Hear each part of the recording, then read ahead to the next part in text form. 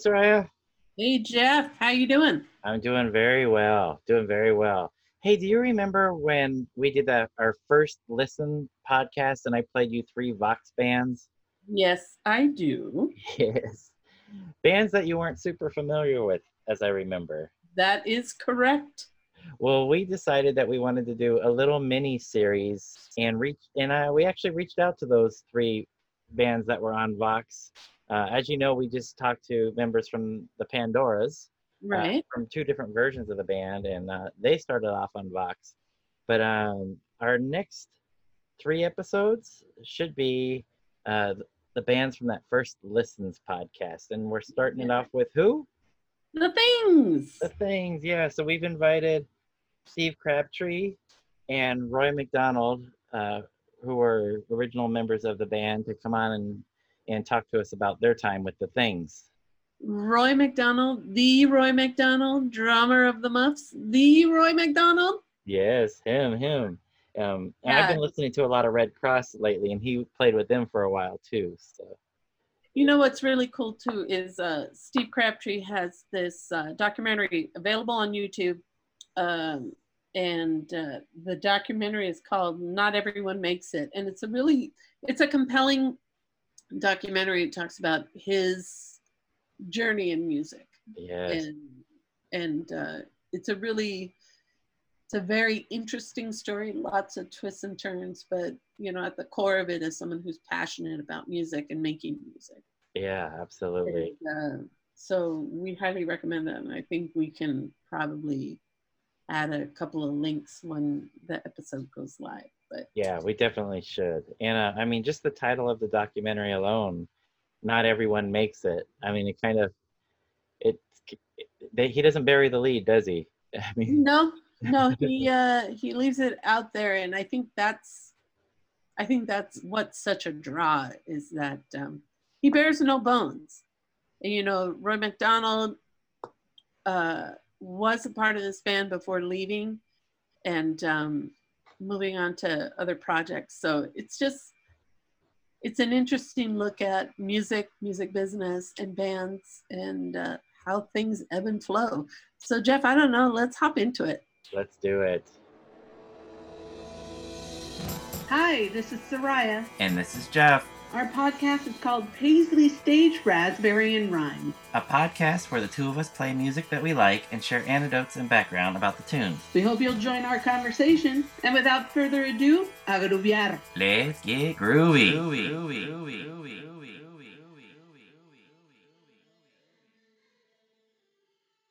So on today's episode, we continue to look at Vox recording artists, which we started with our conversation with the Pandoras, actually.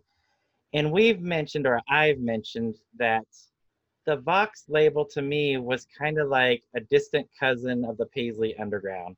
So Roy and Steve, we primarily talk about the Paisley Underground, but I look at the Vox artists as a related scene, right? Because you guys had this scene absolutely. With bands in the 80s, heavily influenced from music from the 60s. Not only the music, but fashion kind of crept into how you guys presented yourselves and the album covers and whatnot. But we had an episode a few weeks back, and it was a first listen episode for Soraya, where I picked some songs by The Things, The Telltale Hearts, and The Steps to play for Soraya, and we got her first reaction. So that was pretty fun. But we wanted to let our listeners know that today we're welcoming Steve Crabtree and Roy McDonald. You guys have done a lot of stuff before and after The Things, but today we wanted to primarily focus on The Things. So Steve, Roy, welcome to Paisley Stage Raspberry and Rye. Thank you very much. Yay. Thank you. It'll be fun. Steve, we want to start with you.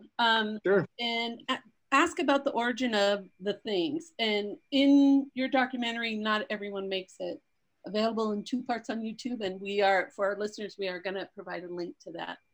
Very great. We learned that you were influenced by going to see Salvation Army. Well, I wouldn't say influence. I was blown away because we were kind of trying to do the same thing. But yeah, I was very enamored. It was affirmation that what we wanted to do was working for other people. And we were nobodies, and we couldn't even get a gig. And I go watch this band, and they got this audience and a following, and they came out dressed like the Monkees, you know. Yep. Yeah, it was pretty cool, you know. I was a big fan. So, Roy, our question for you, we like to find out how the artists that we talk to get attracted to a certain instrument or certain craft. Can you tell us how you were drawn to playing the drums initially? I always kind of gravitated toward the drums. A big record when I was a kid that I used to like to play along with was Sgt. Pepper. And I would take like pillow cushions, you know, and put them all around, and we had carom sticks. Remember the game caroms? So those big old, they weren't really pool cues, but they were like a smaller version. Okay. And I used to take, you know, a couple of those and play along with it. So that was probably my earliest, you know, wanting to be a drummer. Oh, wow. Yeah. And then seeing Kids Are All Right. Oh, yeah. Big influence. Wow. Just seeing him perform. That was pretty influential, but it was something that I didn't really pursue until I was a freshman in high school. Okay. And then, so was it like a high school band kind of thing? Yep. Yeah. And Steve, what about you, the guitar? What drew you to it, or when was your earliest memory of being drawn to it? I often say I was only 2 months old, but when the Beatles came on the Ed Sullivan Show, I think it was just it was on in our house, and we had Beatle records growing up. I had an older brother and sister that had all those records, early Rolling Stones. I can't remember. I don't know how far back, but I've played air guitar since I was really, really, really young, you know. I pretended to be a rock star. I actually started learning to play when I was 12, though. Wow. In middle school, we had a music class, and we started teaching kids guitar, you know. So we learned a few chords and took it from there. But I've loved that. I've just loved music since as far back as I can remember, you know. Well, I want to talk about also, Steve, the songwriting process. As the band's songwriter, we're curious about your approach to songwriting. We've learned from other songwriters that we've talked to that there are a few different ways songs are written. Some start with the music first, some start with the lyrics, some are simply a result of experiences. So we want to know, how do songs... Everything you've heard is true. You know, there's some come to you overnight. You know, some come in a dream. Some you work on for days and days and nothing ever comes out of it. Some start with a little riff. Working with the Things, especially, so a lot of times I just brought in a song that I kind of thought was pretty much done, and then I let those guys do their thing, and it would turn into something different. You know, so there's a million ways to do it. The key is to don't give up, just keep doing it till it's done. You know, I know too many people that start a song and they ask for help, and then go finish it yourself, and you know, do it that way. I'm very, as Roy probably can admit too, that I'm very protective. You know, if I don't like what they're doing, I'll say something. But yeah, I tried really hard to get. That came quick, huh? Well, no. I tried really hard to make it. Collaboration's not easy, you know, and especially if you have this idea in your head and that's what you want to put out. Yeah, exactly. And the cool thing about working with those guys is I wrote songs around those guys. Oh. We were a 2-guitar bass drum band, and I had 3 guys that knew exactly what I wanted, and especially with Roy, you know. And I don't know if I've told him this, but what I dug about his drumming is like Ringo. Ringo listened to John as a rhythm guitar player. You know, he played his hi-hat around the strum. Roy was one of the first, in fact, the first drummer that I actually listened to my strum on guitar. So anything I brought to rehearsal or practice, he picked up on right away, you know, just by watching me. Yeah, and that's absolutely true. And thank you, but that's absolutely true because that's, I mean, Keith Richards always says the same thing, like that Charlie would play off of him. He wasn't really playing off of Bill Wyman. He was playing off of Keith. It's the same thing. Yeah. Wow. So yeah, we played a lot off of each other. I tend to do that. I tend to play off the guitarist, off the rhythm guitar You still do, yeah. than necessarily the bass. Yeah. That's unusual because usually you hear the rhythm section, it's the bass and the drummer locking in and step. Well, you know, and a lot of drummers think that way, and that was the cool thing about work with Roy, because he didn't. You know, that's if you really listen to the Beatle records, Paul sits on top while John and Ringo are kind of covering the whole rhythm section there. You know, That's very interesting. Paul would quite often record the bass last. Oh, is that right? Yes. If he would sometimes record it last so that he could play, you know, because he's playing melodies over it. He's not necessarily playing, you know, a straight bass line. So he's, you know, he layers on top of the arrangement. Wow, my mind's blown. Now I got to go back and listen to some, probably more so the later period stuff. And Steve and I would talk about this stuff. We geek out on like listening to songs, you know, and talking about like, isn't that cool how they did how Paul did that, and you know, it's just, you know, so it informed what we did. That's very interesting to me as a wannabe musician. I find that very interesting. Well, okay, so we wanted to start talking about the records, including, I'm holding up your first album, Colored Heaven. So this one was released in 1984 on Roxx Records. There's someone on my mind, and she's still hanging around. There's someone following me, but my traces should not be found.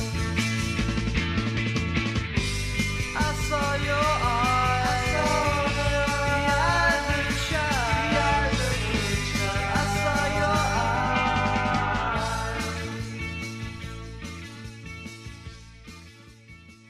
Roy, can you tell us about the recording session, how that was going in to record it? From what I understand, you guys went into Mel's Sound of Music and it was engineered by Tom Manassian, right? Is that correct?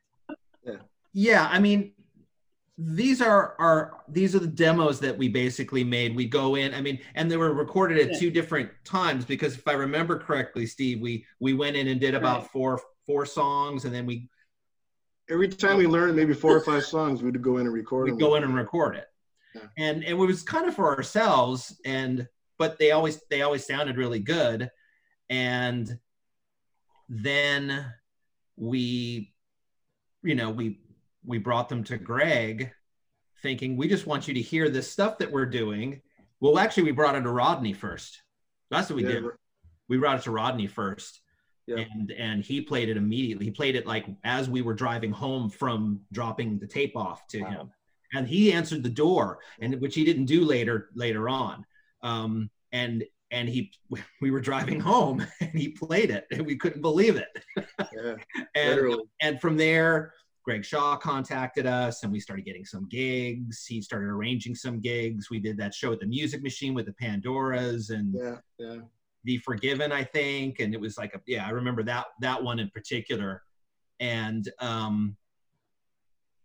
we were talking about, we want to record a record. And he goes, well, I just think we should just put this one out. Yeah, you know,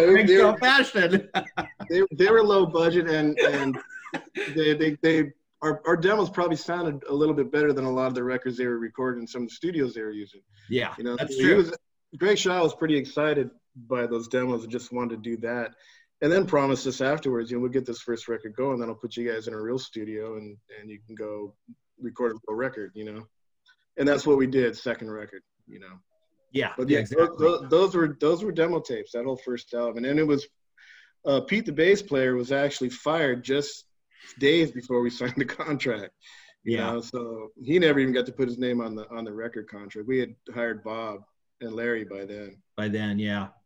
And the last song on the record, Seems to Be Raining, was actually recorded in Steve's garage. So that wasn't even at a studio. Okay. We recorded that in Steve's garage on a pretty, would now be considered a pretty primitive 4-track. Okay. 4-track cassette. Yeah. 4-track cassette. And Rodney probably played that song more than any of the other songs on the record. Okay.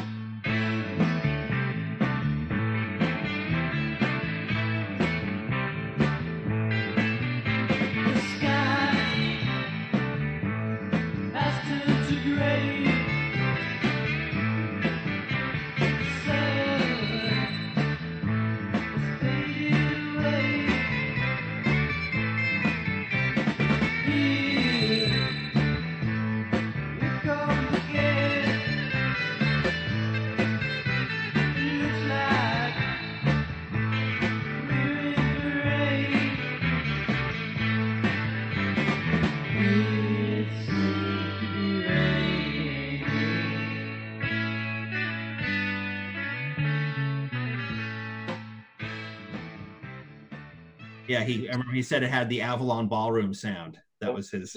That's right. So That's right. So can you tell us about recording the demos? Was that also on a 4-track cassette, or was that on 8-track, wasn't it?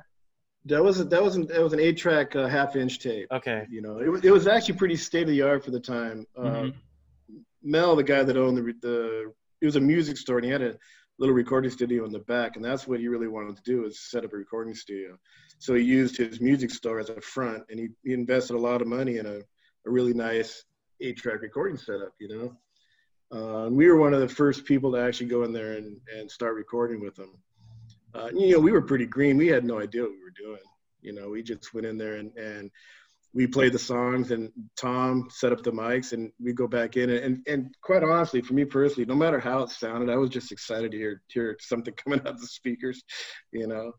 No, I mean, anything with any kind of fidelity, you know, I was like, oh my God, this sounds like a real record. I don't think there were any take twos, you know. No. So did you guys did you do basic tracks first and overdubs, or was the demo just live? We do live, the three of us, and then we add guitars and the vocals last and all that kind of stuff. Okay. Yeah. So was the intention to build up to an album as you're doing 3-4 songs in a row? Well, you know, I don't know that an album was it was just a matter of we were in a band and we just wanted to record. We wanted a record contract. We wanted all that stuff. But literally, when we first started out, we weren't gigging like the 3 o'clock in those kind of bands. We were struggling trying to find gigs. You know? We were playing in like basements, opening up for like hair. You know, we were opened up for this hair band a couple of times in Whittier, was it? Yeah, we couldn't get a gig to save our life. And Rodney Bingenheimer was really the one that kind of got the whole thing going. Once we got played on his show, he gave Greg Shaw the tapes. He was pretty excited about it. And next thing you know, we got this record contract, and we're starting to play gigs. And now that's kind of why we fired our original bass player. He was good and all, but Roy and I knew we could be better. You know? Yeah, you know, we did it. I remember like one of our earliest things is we did a showcase at the Ice House in Pasadena. Remember that? Yeah. But that was like, you know, it was kind of like you know, you had the tickets that you had to sell. Some of those, if I remember. Yeah, it was on Tuesday night. You know, the first show was great. A lot of our family members were there. But we, you know, I still remember that as like a kind of a real gig, and I remember all those early ones, like, because it was just like, it was so new just to even gig. You know, it was anything, even those basement shows. You know, probably 20 people there, but there were a couple of cute girls, and you were playing, and it was exciting. You know, so. Right. You got to remember, too, we were 19, 20 years old, not just out of high school. You were still in high school, I think. I was still in high school. Yeah. And then once we started doing shows, we did a lot of Madame Wong's East and mostly West, though. And those were brutal. You know, we'd be on at like one in the morning on a Tuesday, and, you know, 10 people. And it was just, you know, we definitely paid dues, you know, at some of those. That was a funny story. We were playing a Madame Wong's West on a Wednesday or Tuesday, really late, and they were literally, my brother and a buddy were the only people in the audience. And this girl Lori, who comes up to us afterwards, played nobody, and says, "Hey, Greg Shaw wants to sign you guys." It was a Spinal Tap moment because we had no audience, you know. Right. And we're gonna get a record contract from that. Yes. You know, so yeah. Good time. Did we didn't really know until we opened the box of the final albums what the album really looked like, right? We had no idea. We had no idea. Yeah, you So don't like it either. They didn't right? share the artwork with us, is what we're saying. Is yeah. So we've watched the documentary, Soraya and I, and we kind of know. But can you tell our I know the listeners? story. Yeah, can you share that for our listeners about this cover? With Yeah. Well, I think they probably used the whole box of colored pencils, though. Oh, and we used to, I mean, that was the joke, is we call it instead of colored heaven, we called it colored pencil. if you see the original photograph of those three guys, right? It's got this beautiful blue sky, and it's just a really gorgeous picture. And when we get it back, we see these coloring marks, and you can't even tell that's the three of us on the front, you know. And then when they wrote everything out, you can't. I looked at it, I had to kind of, does that say the things colored heaven, and what does that really say? Oh, the back, yeah. Yeah, Yeah, they overdid the very psychedelic lettering to the point where it was illegible. You couldn't read it, you know. I mean, and I remember asking him, and he's like, "Well, it's too late, man." Yeah, yeah. We know it's too late now. Here. That being said, I would like to tell you guys that I live down in Southern California, down near San Diego, and I lived real close to Encinitas. There was a record store down there called Lose Records, and there was a record, Radio Tokyo Tapes. That's the one that changed all my life. So that's when I started listening to LA bands. So after that, rather than looking at the Judas Priest, the Iron Maiden section, the Ozzy Osbourne section, I started looking in the independent section and flipping through those. And it was the covers that drew me in. And it was actually this cover of Colored Heaven that made me interested in buying it. I had no idea who the things were. It was before. Well, you knew it wasn't going to be a metal record, right? Yeah, exactly. Yeah. And then it had the Vox record label icon on the back. So that, for me, anything that came out on Vox, I knew would be kind of up my alley. So I understand what you guys are saying about the cover, but it was actually the cover is what attracted me to buy. That's good to hear. That's actually good to hear. Yes. And having said all that, we were just excited to have a record, period. So it was a complaint, but it didn't last very long. We were like, okay, let's just move forward, and because we were excited, you know. So. And we used to have that. I mean, I had that Radio Tokyo Tapes album that you're talking about. That was, you know, those are all those bands. Those are all the bands that, you know, we used to go see.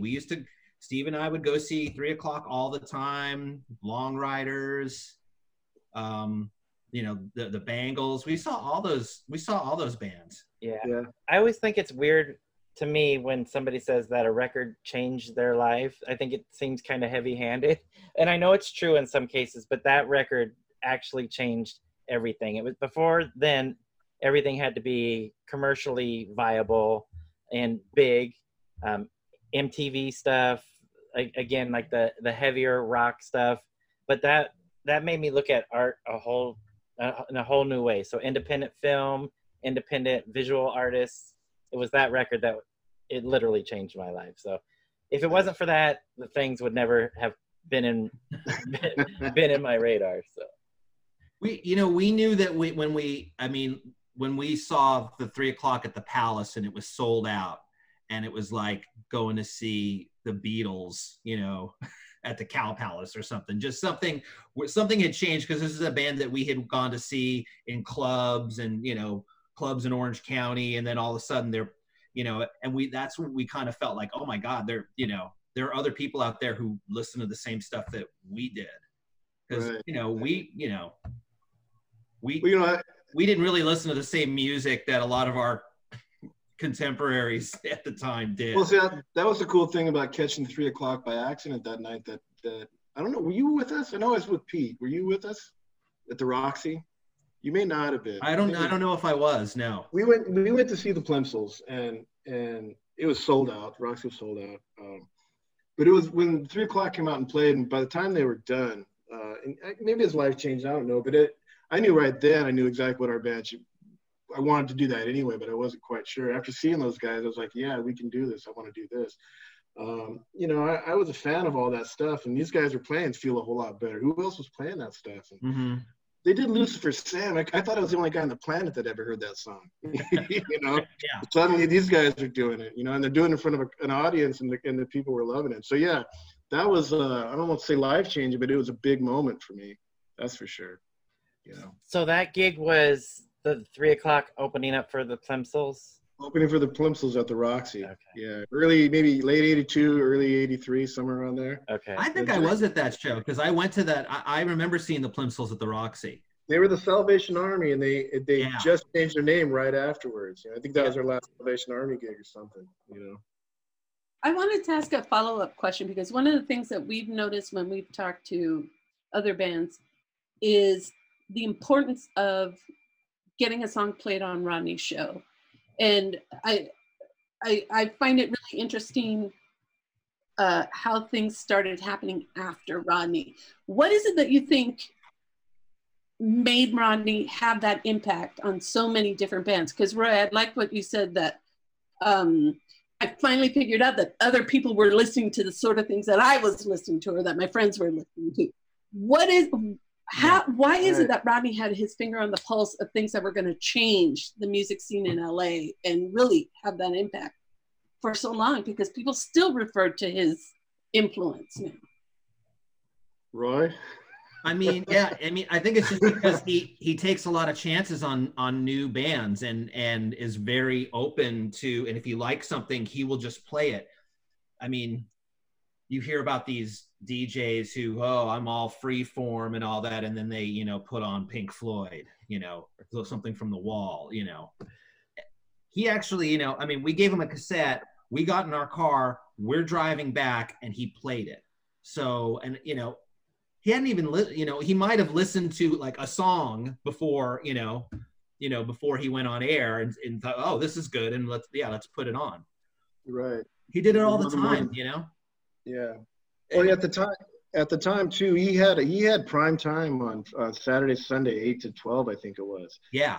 So, and I don't know how I heard about him. I mean, I heard the name of Rodney on the Rock, but I don't know. I mean, I caught him one night, and it was all this different kind of music. But he was mixing it with all these, you know, Happenings 10 Years Time by Yardbirds and all these songs we loved. Monkeys tracks and so that I think kind of drew me in. And in between that, you were hearing the Plimsouls and the 3 o'clock and the Bengals, whatever was happening in town. I couldn't tell you why Rodney knows this stuff. He just kind of did. I don't know. You know, lucky for us, he kind of saw something in us right off the bat. Like Roy was saying, we weren't. It was 10 minutes after we dropped off the tape that we were driving back. Yeah. We couldn't believe it. We literally couldn't believe it. And he was coming out of his punk he was coming out of his punk phase and going more into his 60s phase. I mean, because when he answered the door, he still had, you know, his spiky hair. And pretty quickly after that, he had the bowl haircut. That's right. Wow. That's right. You know, and he played, I mean, he got very much into playing all those bands. You know, he played a lot of the Pandoras. He played the Bangles a lot. You know, so he always championed, and he always championed LA bands. That's another, you know, thing. Right. Very cool. It changed. It changed everything. That's when we got gigs. That's when we got Greg Shaw came into our lives, and it just literally overnight changed everything. Nice. So that's a good segue for me, because my next question, I wanted to talk about Greg Shaw and the impact that he had on the band. And you guys mentioned that playing at Madame Wong's to your brother. And somebody came up and said that Greg wanted to sign you. Can you tell us a little bit about Greg and the Vox label and how that was being a recording artist for that label? I had never heard of Greg. Roy's the one who told me about Greg. He had heard that somebody was coming to check us out that worked for Greg. And I'm like, well, who's Greg Shaw? And Roy's, you know, he's telling me this guy that, you know, Bump Records and Bump Magazine, he used to write for Rolling Stone.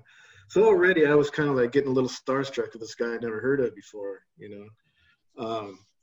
But, you know, we met him down at his warehouse record store, or record studio, whatever it was. Had a meeting with him. He's a really shy guy, you know, super, super nice. he seemed very genuine. He really liked the tape a lot and really wanted to do something with us. And then we were kind of looking at his roster, and there were all these bands that I'd never heard of before, but he was really passionate about them. You know, he didn't have a lot of money to spend. He was just in it for the love of music. We were young and naive. We would have signed with anybody, to be honest. You know, anybody offered us a record deal, we would have done it. We got lucky, though, that we met him off the bat. He really genuinely liked the band. Yeah. You know, and he was trying to fit us with what he thought would be a good fit for us to go out there and start doing this. You know, so it was him that got us off the ground. He started booking gigs. He even built a club to house his bands. You know, well, didn't build it, but rented up some space and created this little weekend get together for the scene. You know, to have all his bands and even out of town bands like what we were doing come in and play. He was really, really, he was a genuine music lover. Yeah. And he was in it just for the music, not for the money. I mean, when we first went there, I remember he gave us a bunch of records, you know, he put out those Pebbles records, you know, so he gave us a bunch of those. I want you to listen to this. Oh, you kind of like, you know, this sounds like this band.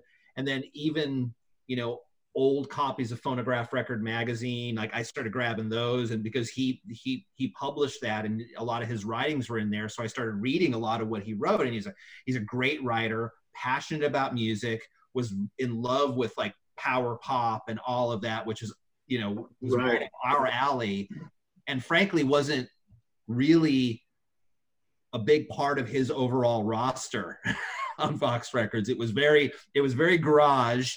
And we really weren't, you know, and that was pointed out to us by many of those everybody. By everybody, yeah. You know. We were in limbo. We were couldn't quite fit into the Paisley Underground because we were too late to the party. And then we were with these other bands, nice people, great hang, but musically we were doing something completely different. And they let us know. Yeah. I mean, we were more like, you know, psychedelic pop, and, you know, there was just a lot of, you know, there's a lot of Chocolate Watch Band going around, and like that kind of, you know, what I call sometimes the junior varsity of the 60s scene. Because we were like, hey, how about the Rolling Stones? I mean, they did all this stuff a lot better, and so did the Kinks, and you know. But I mean, like you know, those are the bands that we listen to, I mean, all the time, you know, the Beatles, the Rolling Stones, the Who, the Kinks, the Monkees, you know, Buffalo Springfield, and you know, by extension of that, Neil Young. We were not afraid to like 70s bands, you know, that was kind of a big no-no. Yeah. We were going to some of these gigs and doing covers of like Southern Man or Brown Sugar or something.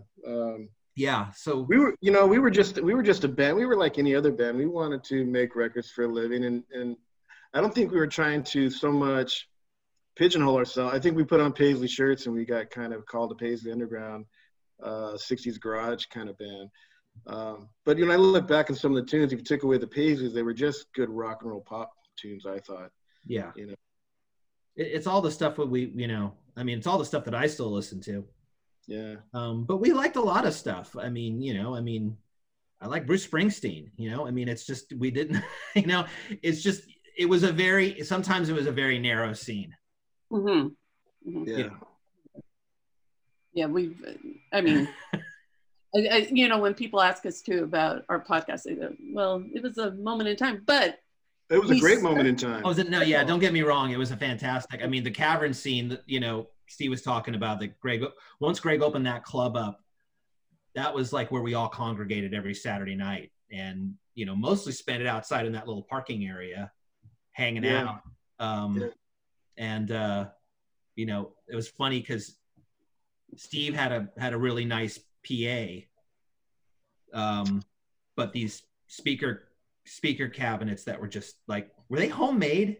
They were homemade. They sounded great, but they were made out of, you know, 6-inch wood. And we would have to trudge them up these stairs because Cavern didn't have its own PA, so And we always sounded great in that place because we brought the PA, but it was a pain in the butt. And then a lot of the other bands like wanted to like, could you ask Yeah, they Steve, started hiring me to do the sound. They always did it. Yeah. That's hilarious. That's right. That's right. I remember that.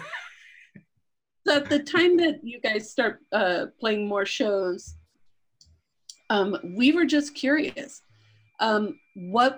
What did it feel like now going to these shows and seeing, more people attending? Like, Jeff and I are just curious. It was awesome. It was awesome.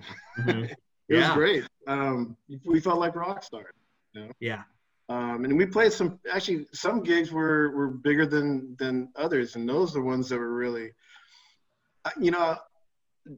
we played at USC, I think, one time. USC or UCLA, we opened for Fishbone. Do you remember that? Yeah, kind of, yeah, but not. And we played, we opened for Fishbone, but it's a huge crowd. But it was the first time that we had like a state-of-the-art PA. It was the first time we heard ourselves back. Yeah. And I remember that feeling. That's one of the things I remember most about playing live was that gig. How good it sounded back at us for the first time. Mm-hmm. And how we all reacted to it differently. Oh wow, we sound like this, and everybody was playing better. Everybody can hear was playing tighter. Yeah. And it really made you want to. That was the standard. I don't want to go back to these little, Yeah, and it wasn't, and because we were opening for Fishbone, it also wasn't the same like 50 people that would go see us. 100 people that would go see us. It was a different crowd, all new faces for one. Yeah. But yeah, it was thrilling, man, to be playing for bigger crowds. Yeah, that's why we like doing what we do. Yeah. Before the Cavern, there was this place in downtown LA, next to the hip hop place. What was that place called? Radiotron or something? And it was the place. It was the Rave Up. Remember that? Jerome. Yeah, and it was downtown, and Steve and I would drive out there, and it was a gnarly part of downtown. It's right across the street from MacArthur Park. Right across the street from MacArthur Park. Says it all. And we would get, Steve and I would go get like a bottle of wine. Bottle of something. Sit in the parking lot, drink it, and then go in there. And that was like where all the, everyone from that whole scene congregated before Greg opened the Cavern in Hollywood. And it had this crazy stage where there was really the drum riser was really high. It was like all these different levels. Remember that we played? Every time you go back, he added something else to it. We call it the incredible shrinking stage because it kept getting bigger. Yeah. I remember I met Michael Corcio there that night. Him and I hung out and drank together, and we had this debate on who was the better Beatle, John or Paul. Oh, really? Yeah, he's a Paul fan. I was a John fan, so we were going back and forth on why I thought my guy was better than his guy. I remember seeing Kathy Valentine there right after the Go-Go's broke up, and Rodney was there, and I remember her looking at him and like being all sad and hugging him, and just a weird snapshot. I remember that night. You remember that? Yeah, I do. Wow. Lots of experiences. And one of the things that we really enjoy about talking to some of the bands from the scene is like the camaraderie and that a lot of these artists and musicians had. So, but Steve, you alluded to something earlier. Well, actually you said it straight out, and I wanted to talk about. So after Colored Heaven, even before it came out, your bass player, Pete, is it Pete Rauch? Rauch. So he was no longer wanted in the band, right? And you move on to Bob Weir, who's a friend of, I think it was a friend of yours, Roy? Well, right. Yeah. See, Bob, I met Steve through Andre Garcia, right? Yep. Yeah. And Andre Garcia and Steve and Pete and I played for a little bit, I think, as a 4-piece briefly. Very short time. Yeah. Very short time. Yeah. Andre and I were, knew each other from high school, and we knew Andre was in a band with Mike Sosa, who ended up in the Things later.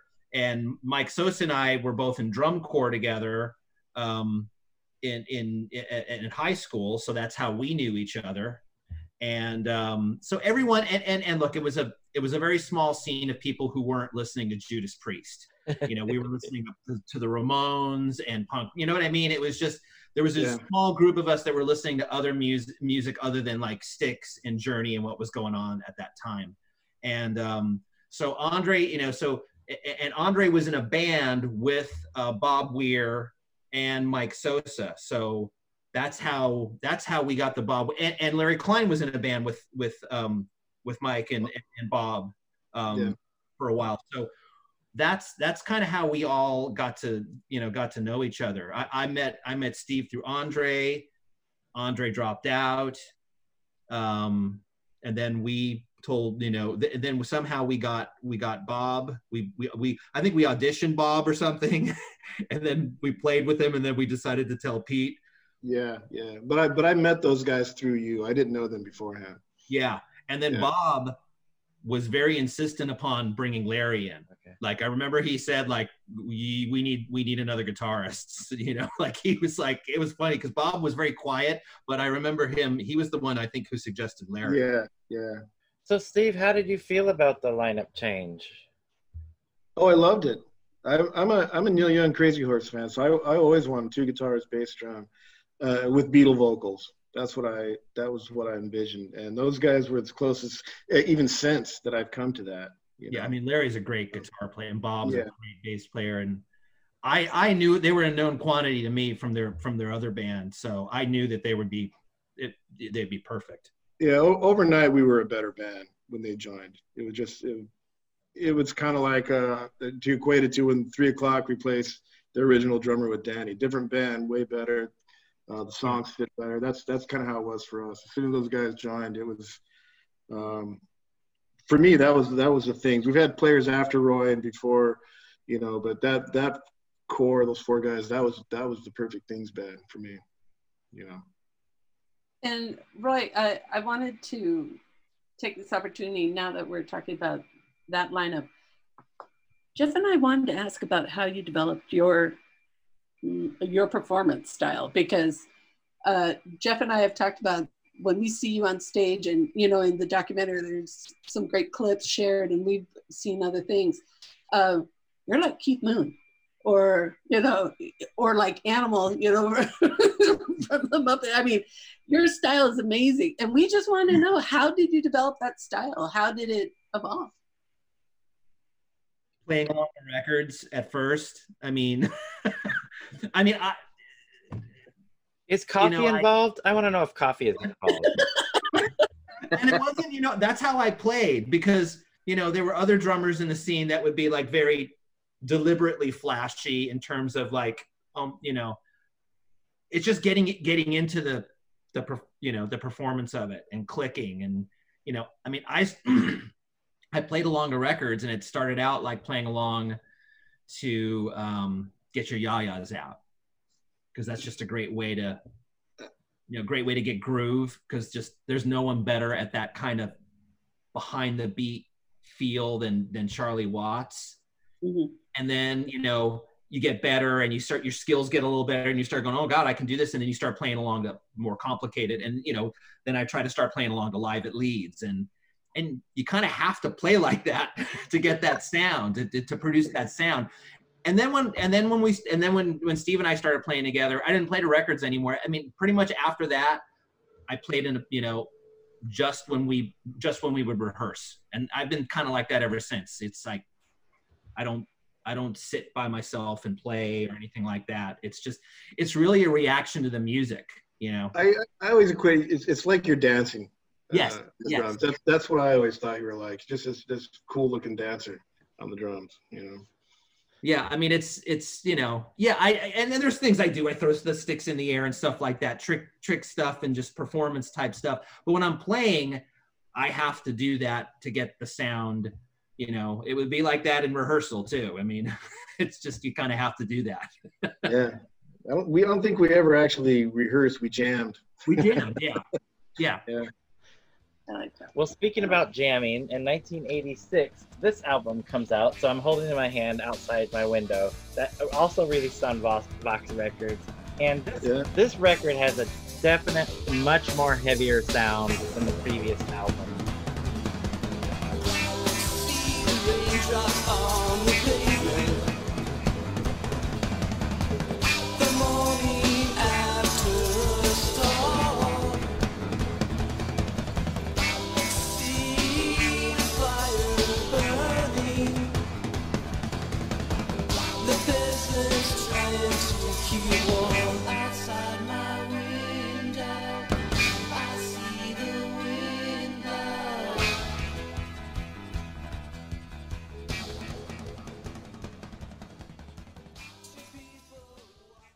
Was that development in style, was it a natural progression from Colored Heaven into Outside My Window? Because I mean, I think there's some wah on here.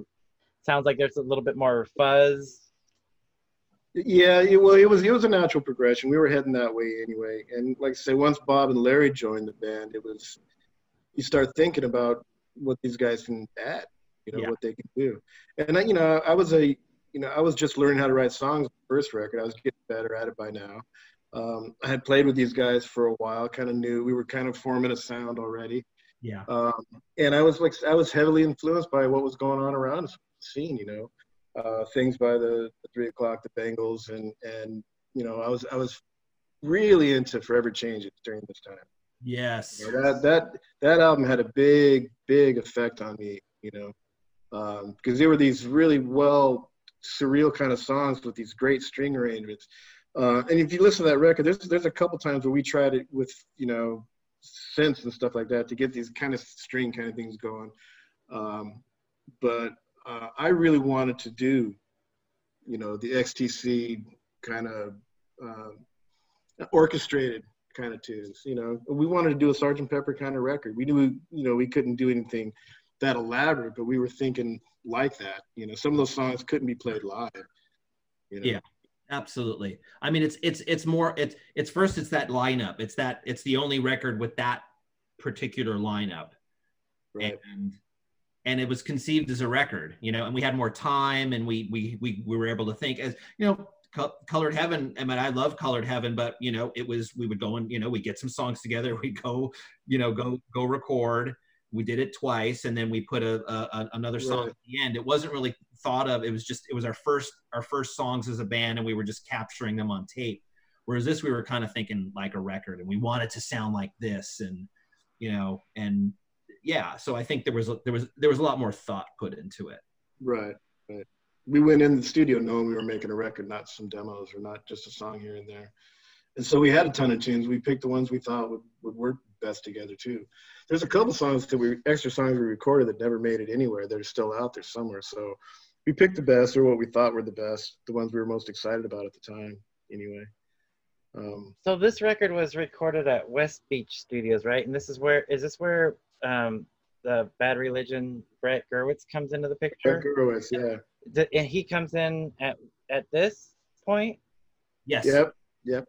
Well, through Greg. Greg Shaw he'd been working at another that studio. Yeah, he was working. Greg was recording all his bands at another studio. Silvery Moon. Silvery Moon, yeah. We went in there and recorded 2 tunes, and we just hated the experience. It didn't sound good. And, Yeah. And so, we were a bit whiny at the time with Greg. We were kind of demanding that he treat us better, and we talked him into doing something else. Well, he knew Brett, and Brett was just getting into building a recording studio. So we were the first band that he recorded. And he rented this space with another studio. And they were actually still building his studio or his control room as we were working there. So, and Greg worked out a deal for $500. He could record a whole record, so we could. Wow. Is that how much that was? I never knew. Yeah, he only paid $500 for us to go in there. We spent a lot of time in there too. Kind of. Oh yeah.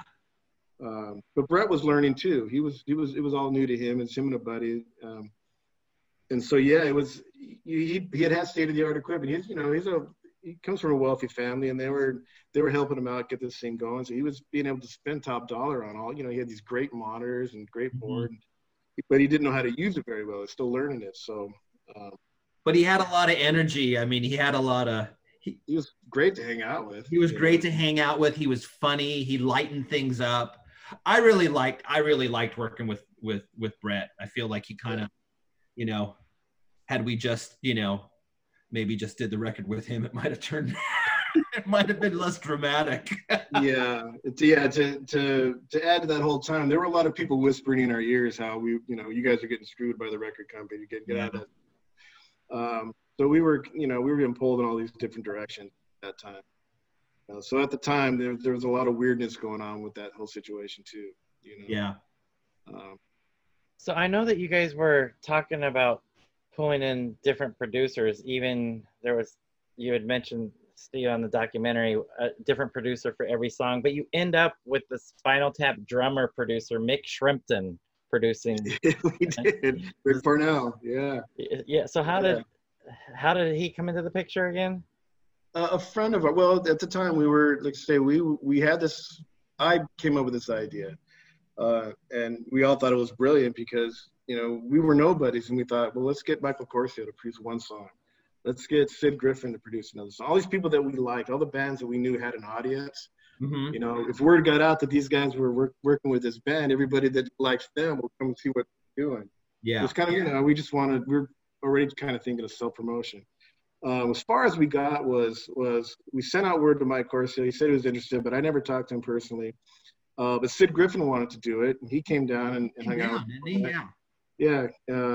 And then our friend Judy brought another guy. This guy, he brought Mick Shrimpton. He's like, well, here's one more guy to add to the list that was going to do this. But as it started to kind of try to get this organized, it was just getting too chaotic.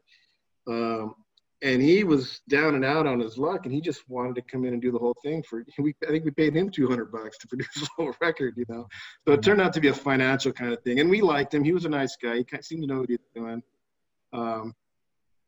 So that's how he ended up. He was just one of many that we had chosen to do this. And as we narrowed it down to kind of, let's just get one guy and keep this cheap, and on the cheap, we'll have him do it, and he wanted to, and he was kind of fun for a while.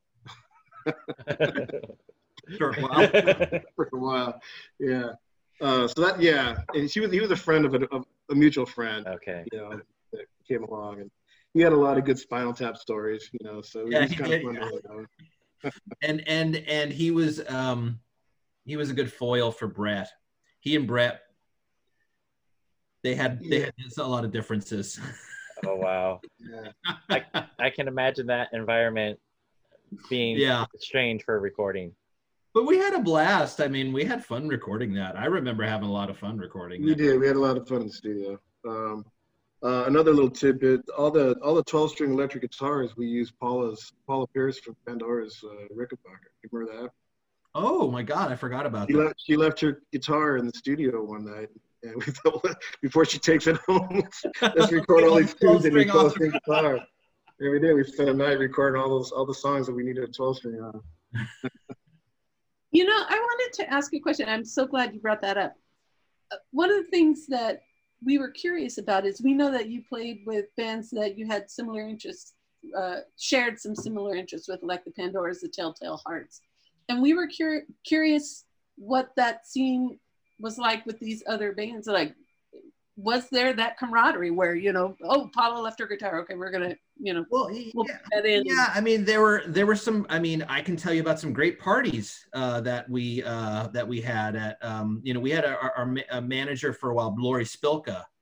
And she used to have these parties and all the bands would show up. I think it was when, for some reason, it was in between when the Rave Up closed down and the Cavern opened up. And then there got to be a thing where just, all the same bands would gather, and try to outdress each other. And it was, we were all in our late teens and early 20s.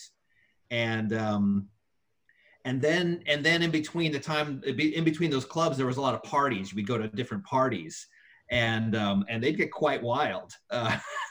Yeah, if there wasn't a gig that one of the bands was playing at, there was a party going on. So we were busy doing something every weekend.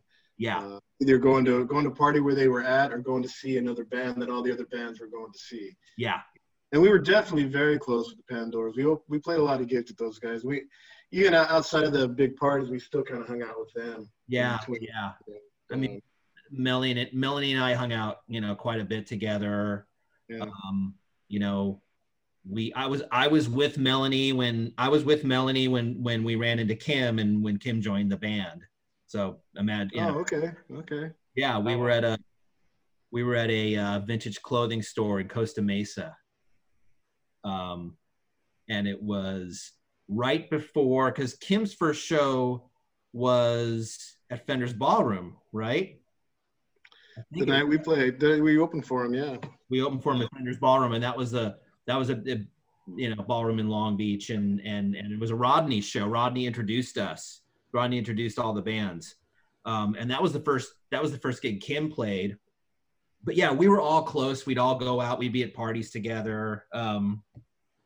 Like I said, you know, Paula would always like somehow convince Steve to bring his PA to the cavern and charge those up and do sound for them. So yeah, there was a lot of, look, we were all, you know, we all had, you know, shared interests, and we were all young, and it was a great time. Yeah. I only got to see the things once, and it was you guys were playing, the Pandoras were playing. It was at UCSD in San Diego. I don't remember what the venue was, but there was tons of people in this place. It was an unusual setup. The stage, La Jolla? In La Jolla. Triton Pub. Is that what the name of it was? Yeah. That was your last gig, right? That was my last gig. Oh, it was. Yeah. Oh, wow. Yeah, that was a great show. That was the only time that I got to see you guys play. It was amazing. That place was packed out, and everybody was into it. I remember that show. That was a blast. It was bittersweet because we knew Roy was leaving, but we had a blast. We had a blast. Yeah, that was. I mean, that we went out with a bang. That was a great show. I actually forgot that we were playing with the Pandoras, but it doesn't surprise me.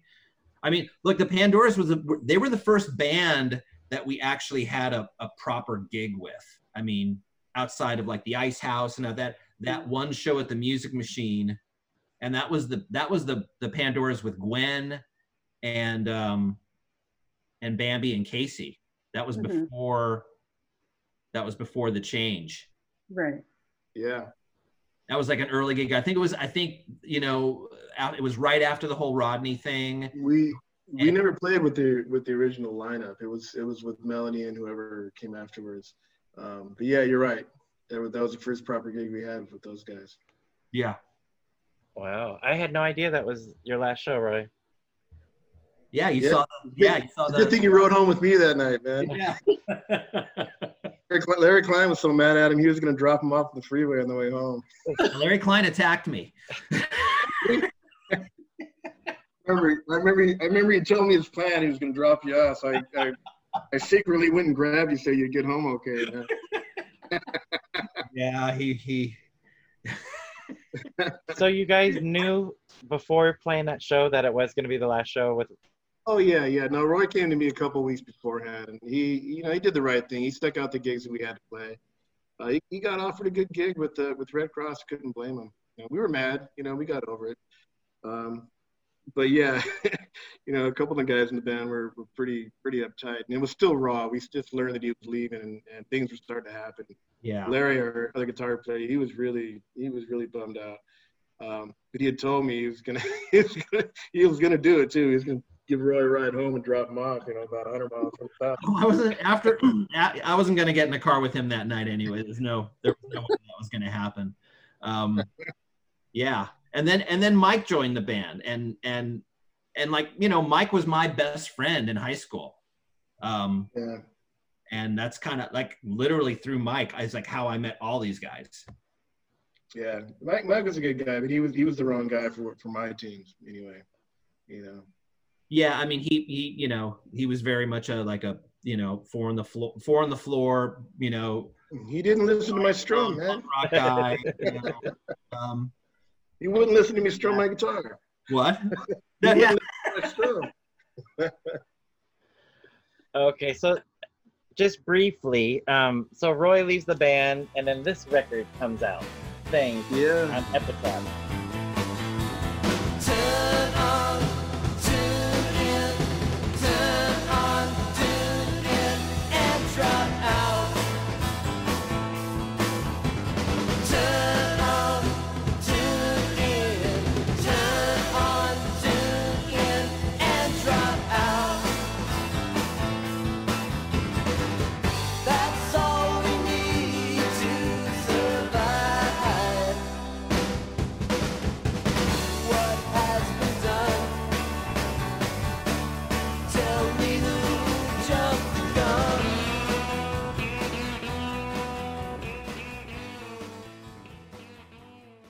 second Epitaph released. Oh, is that Released. right? So That was the second Yeah. second Epitaph album. so Epitaph was owned by Brett Gerwich that we were talking about earlier, right? Right. So how did this record come about? Steve, it sounds like you're not super thrilled with the record. Well, I wasn't super thrilled with the band at the time. There was a lot going on. I had gotten some, bad arguments with Greg Shaw at Vox, and Roy had left, and we struggled. Mike was the second drummer actually who replaced Roy. He played with a guy named Rick for a little while before that. Oh, I forgot.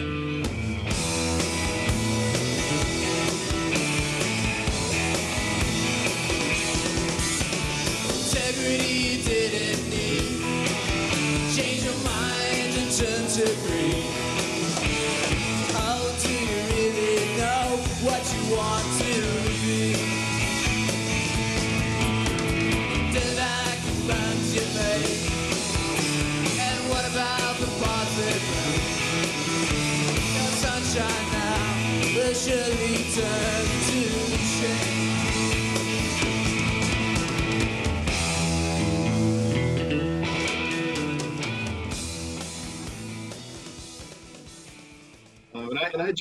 I was just disappointed with what was happening. The band just wasn't sounding like it was, And we really tried to keep it going, and there was a lot of momentum, when Outside My Window came out. So I went along, I really, really tried to put an effort into it. But that album, it was there were my tunes, but it was Larry's record. Larry's the one that drove that whole project. He's the one that got me, dragged me down to the studio, and he's the one that hooked up with Brett and convinced me to sign with Brett and leave Greg. And, there's just there's a lot going on personally for me at the time.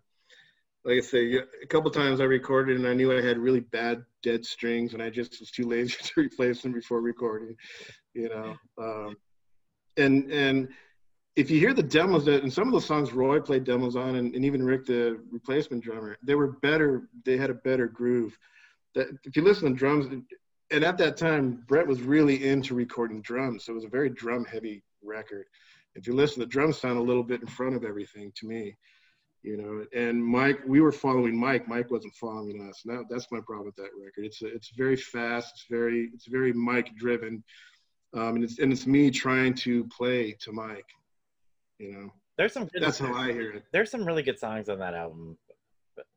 There were. There's a lot of good songs on that album. Yeah, but that's the kind of drummer Mike was, though. I mean, Mike, kind of drove every band that he was in, and that was. And I don't know if you remember, but we had a bunch of different songs ready for that third record that if you were with us, we were going to do, and I was still thinking in that. Sgt. Pepper kind of mold. And I had to throw all that out the door with Mike. None of those songs worked. So a lot of those songs were just 2-chord, kind of punkish, kind of tunes. So what would have the third record have sounded like if Roy didn't leave the band? Oh, we'd be famous. Yeah. I have a lot of what if moments about all that, but we would have had a better record. That's what I would thought, and some of the demos we did beforehand, even just in my garage, I thought were better songs, maybe not better sounding, but better songs. Well, at that point, we had that 4-track kind of nailed down. I mean, when we did Seems to Be Raining, that was almost like the first. Wasn't that one of the first 4 tracks we did? Oh, yeah, easily one of the first. That was me learning how to use it. Yeah. I mean, is that all you? That's all you, isn't it? Yeah, I was wondering when you were going to remember that. Yeah, that's right. That's all Steve. Yeah. Drums included? What's that? Drums? Even the drums? Even the drums. Yeah, I did. That was a song. Oh, I used to do a lot of that. I used to and if you listen, I'm not playing very well. And that's what was surprising why Rodney played it. But it does have kind of a garage feel. But I would do that, and I'd bring them to rehearsal and say, this is how the song goes. And then those guys would, they'd get the structure of the tunes, and then Roy would master his part, play it way better than me for sure, But yeah, I was learning how to use this thing, and Roy had his drums at my house, and I would record these. And these were all first take songs. None of that was rehearsed. I would just record it real quick, and then I'd show these guys what I was thinking about. Yeah. And I just, on that tape that we gave Rodney, I just threw it on there for fun. It was the last song on the tape. That's what was surprising when he played it. He had to have listened to everything before he got to that tune. Yeah. Yeah, because I think the first song he played was It's Over. And then later in the show, because he played us twice. Wow. Yeah. And later in the show, he played It Seems to Be Raining. And then that became like his song that he played like every week. But he was playing different stuff, you know, but, you know, and then on Outside My Window, I think what was the one he played on that? He played Every Time. He played Every Time, which still gets played on Underground Garage. I still get a check from Sirius Radio. Yeah, yeah. It gets played on the airlines. Yeah.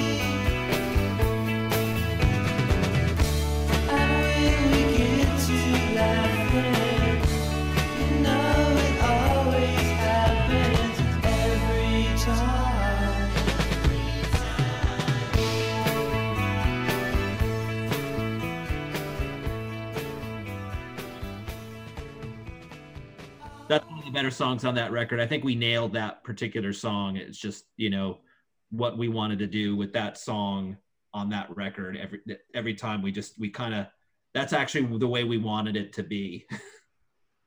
That's got to be a good feeling as an artist to have the finished song come out how you intended it to, right?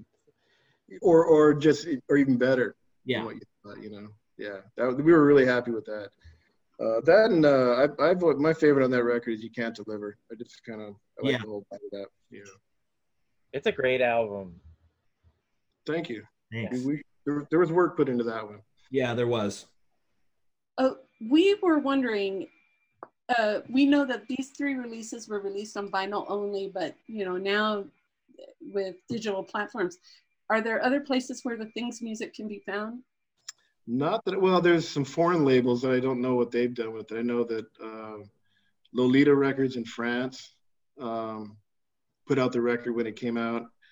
And there was a label out of Greece, Hitchhike, that was really, they were fans of ours. Now, we kind of burned the bridge with Vox, so I don't think they're going to be re-releasing anything. In fact, when I've gone to the website, every band that they've ever recorded is listed except us. I think we're on their compilation. They had the Vox compilation, and I think I think Every Time ended up on that, if I remember correctly. But yeah, Every time, on the Bomb compilation, then Be a Caveman, Can't Get Enough ended up on that. Oh, Can't Get Enough. Yeah. So is there any chance of this material ever being released in Digital platform, digital?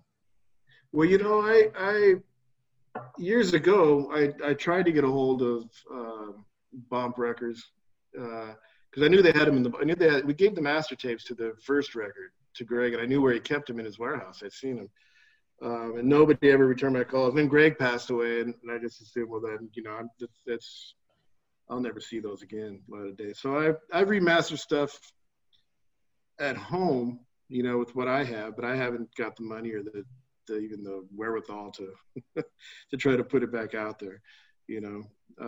So no, there's the record company especially is not going to be doing it for us. Okay, yeah, we usually like to point our listeners to a place where they can go listen to the records that we've talked about. But I have seen vinyl around, so there are places. There's vinyl, and I've actually kind of been putting out and remastering and putting them on YouTube. You know, a song here, a song there. You know, I've been able to remaster some of them better than they were.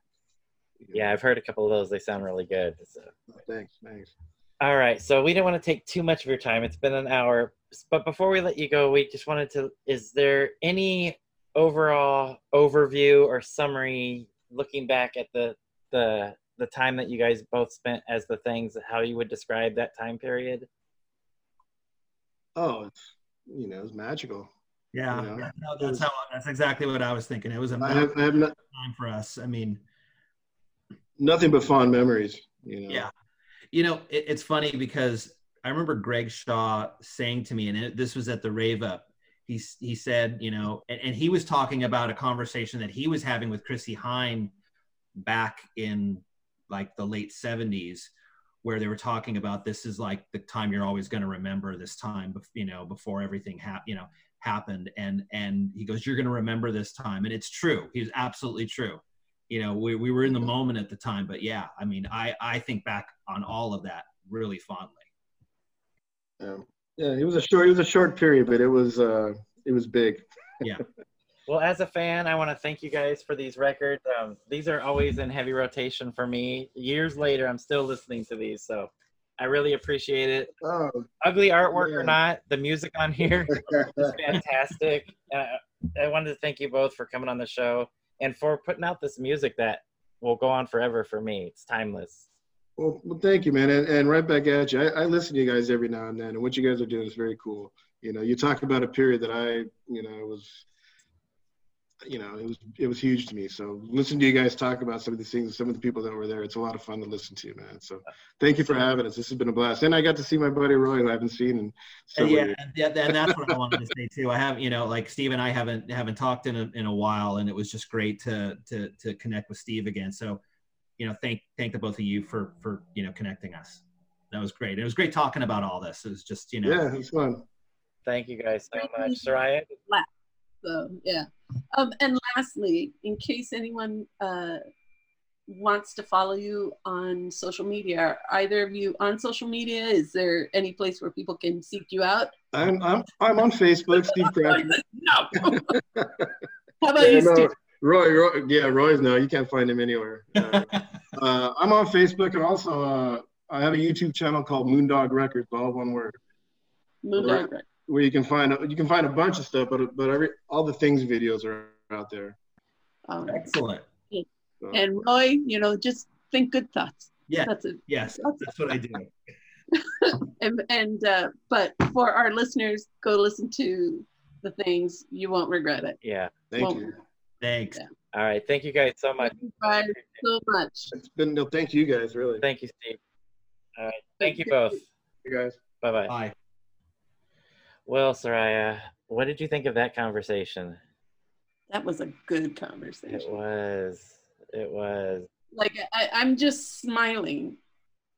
I like listening to them a lot. And for them to reflect on this band and, reflect on 3 albums.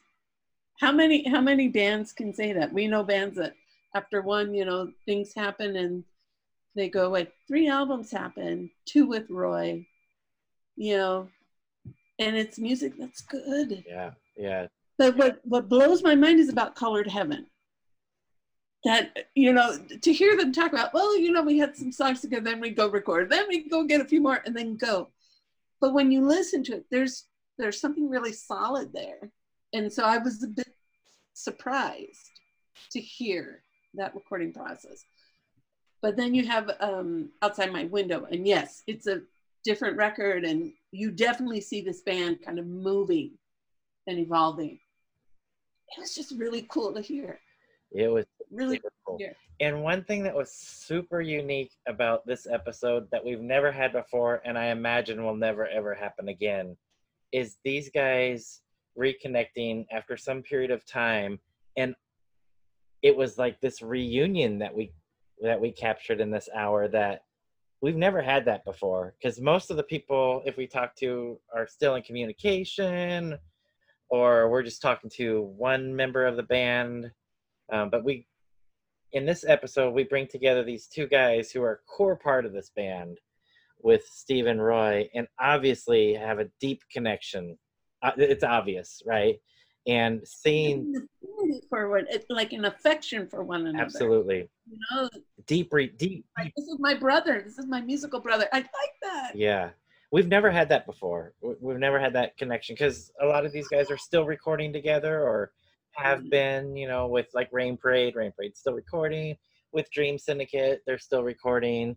The Things haven't recorded together as a band. Steve and Roy have not recorded as a band since 85, 86. Wait, so what? Yeah, Outside My Window is 86, yeah? So, and I imagine that they've talked to each other since then, but it's been a while. And so we get this reconnection, and to me it's perfect because being a huge fan of this band, The Things, I really love the first two records, and it's cool to see these guys reconnecting, and like you said, the brotherhood that's there. That, I mean, it sounded like these guys grew up very young, teenagers. What, Roy was still in high school?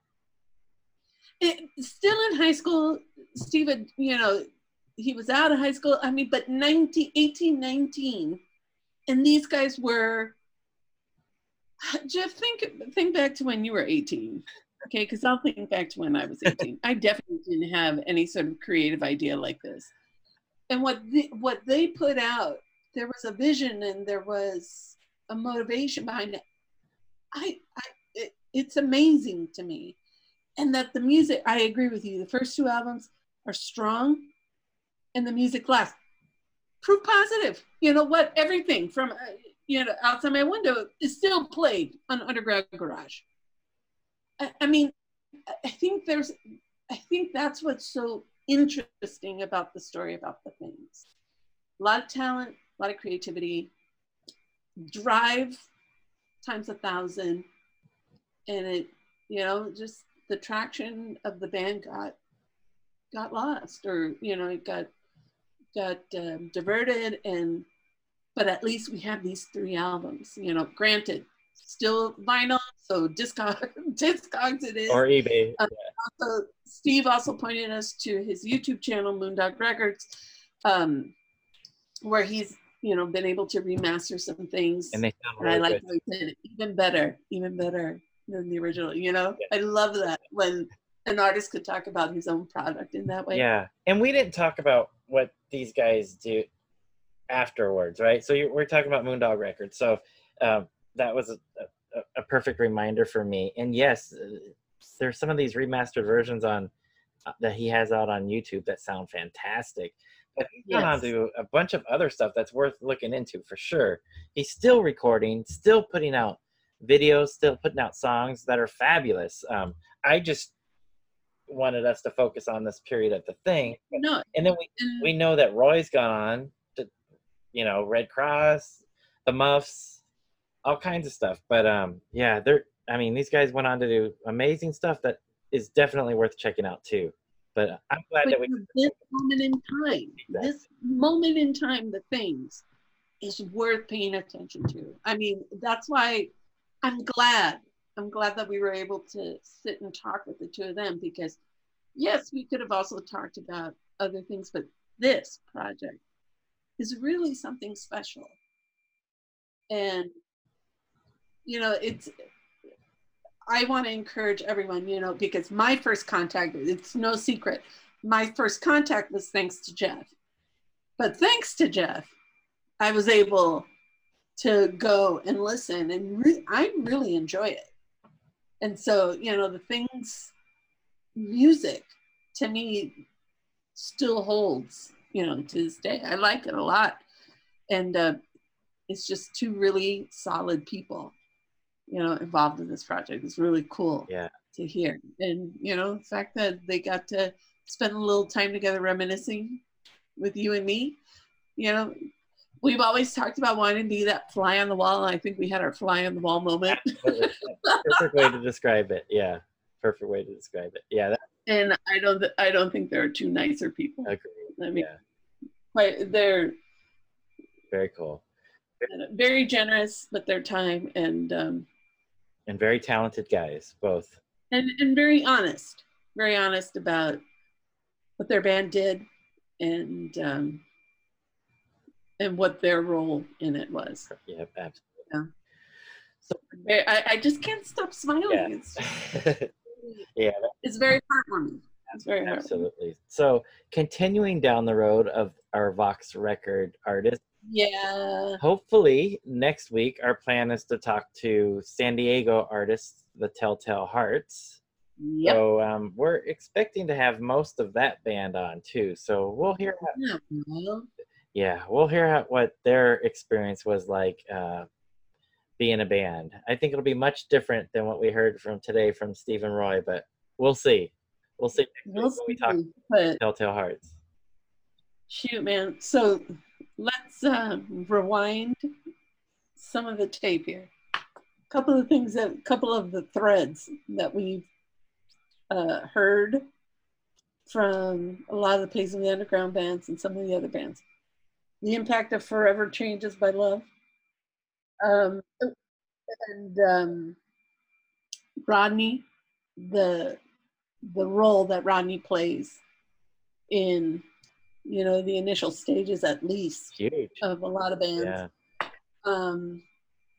And then, we have to add into this discussion, Greg Shaw. Yeah. But to me, it's just really cool. The one, what was missing was the recycler. Oh, yes, that's right. Yeah. So this. No bingo. That was the space missing. Yeah. But this was more of a networking situation with. Oh my gosh, yeah. And the camaraderie. But yeah. Again, connections with all the artists that we talked to. There's some of those common threads throughout. So,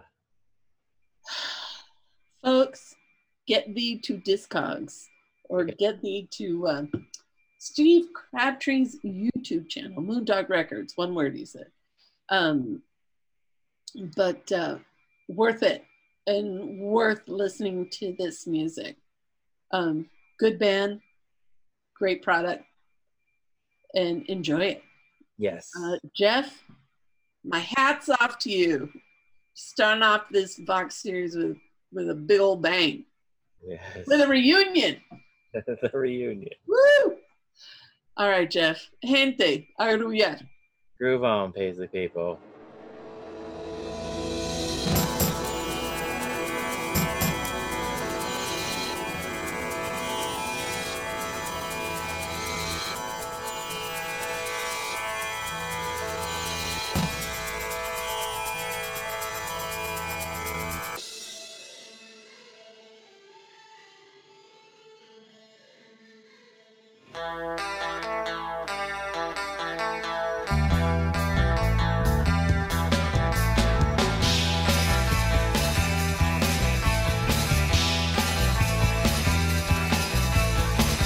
Falling eyes and dragging your hands across the floor.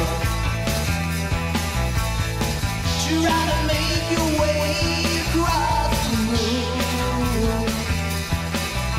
You're going over, you want to show her. You know I know. Can't get enough.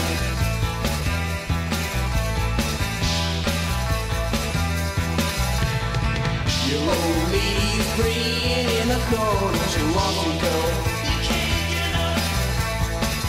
Combing hair and you say that it's just not the time. You can't get enough. It's just a game, but you lost your name. You know I know. Can't get enough. You can't get enough. Can't get enough.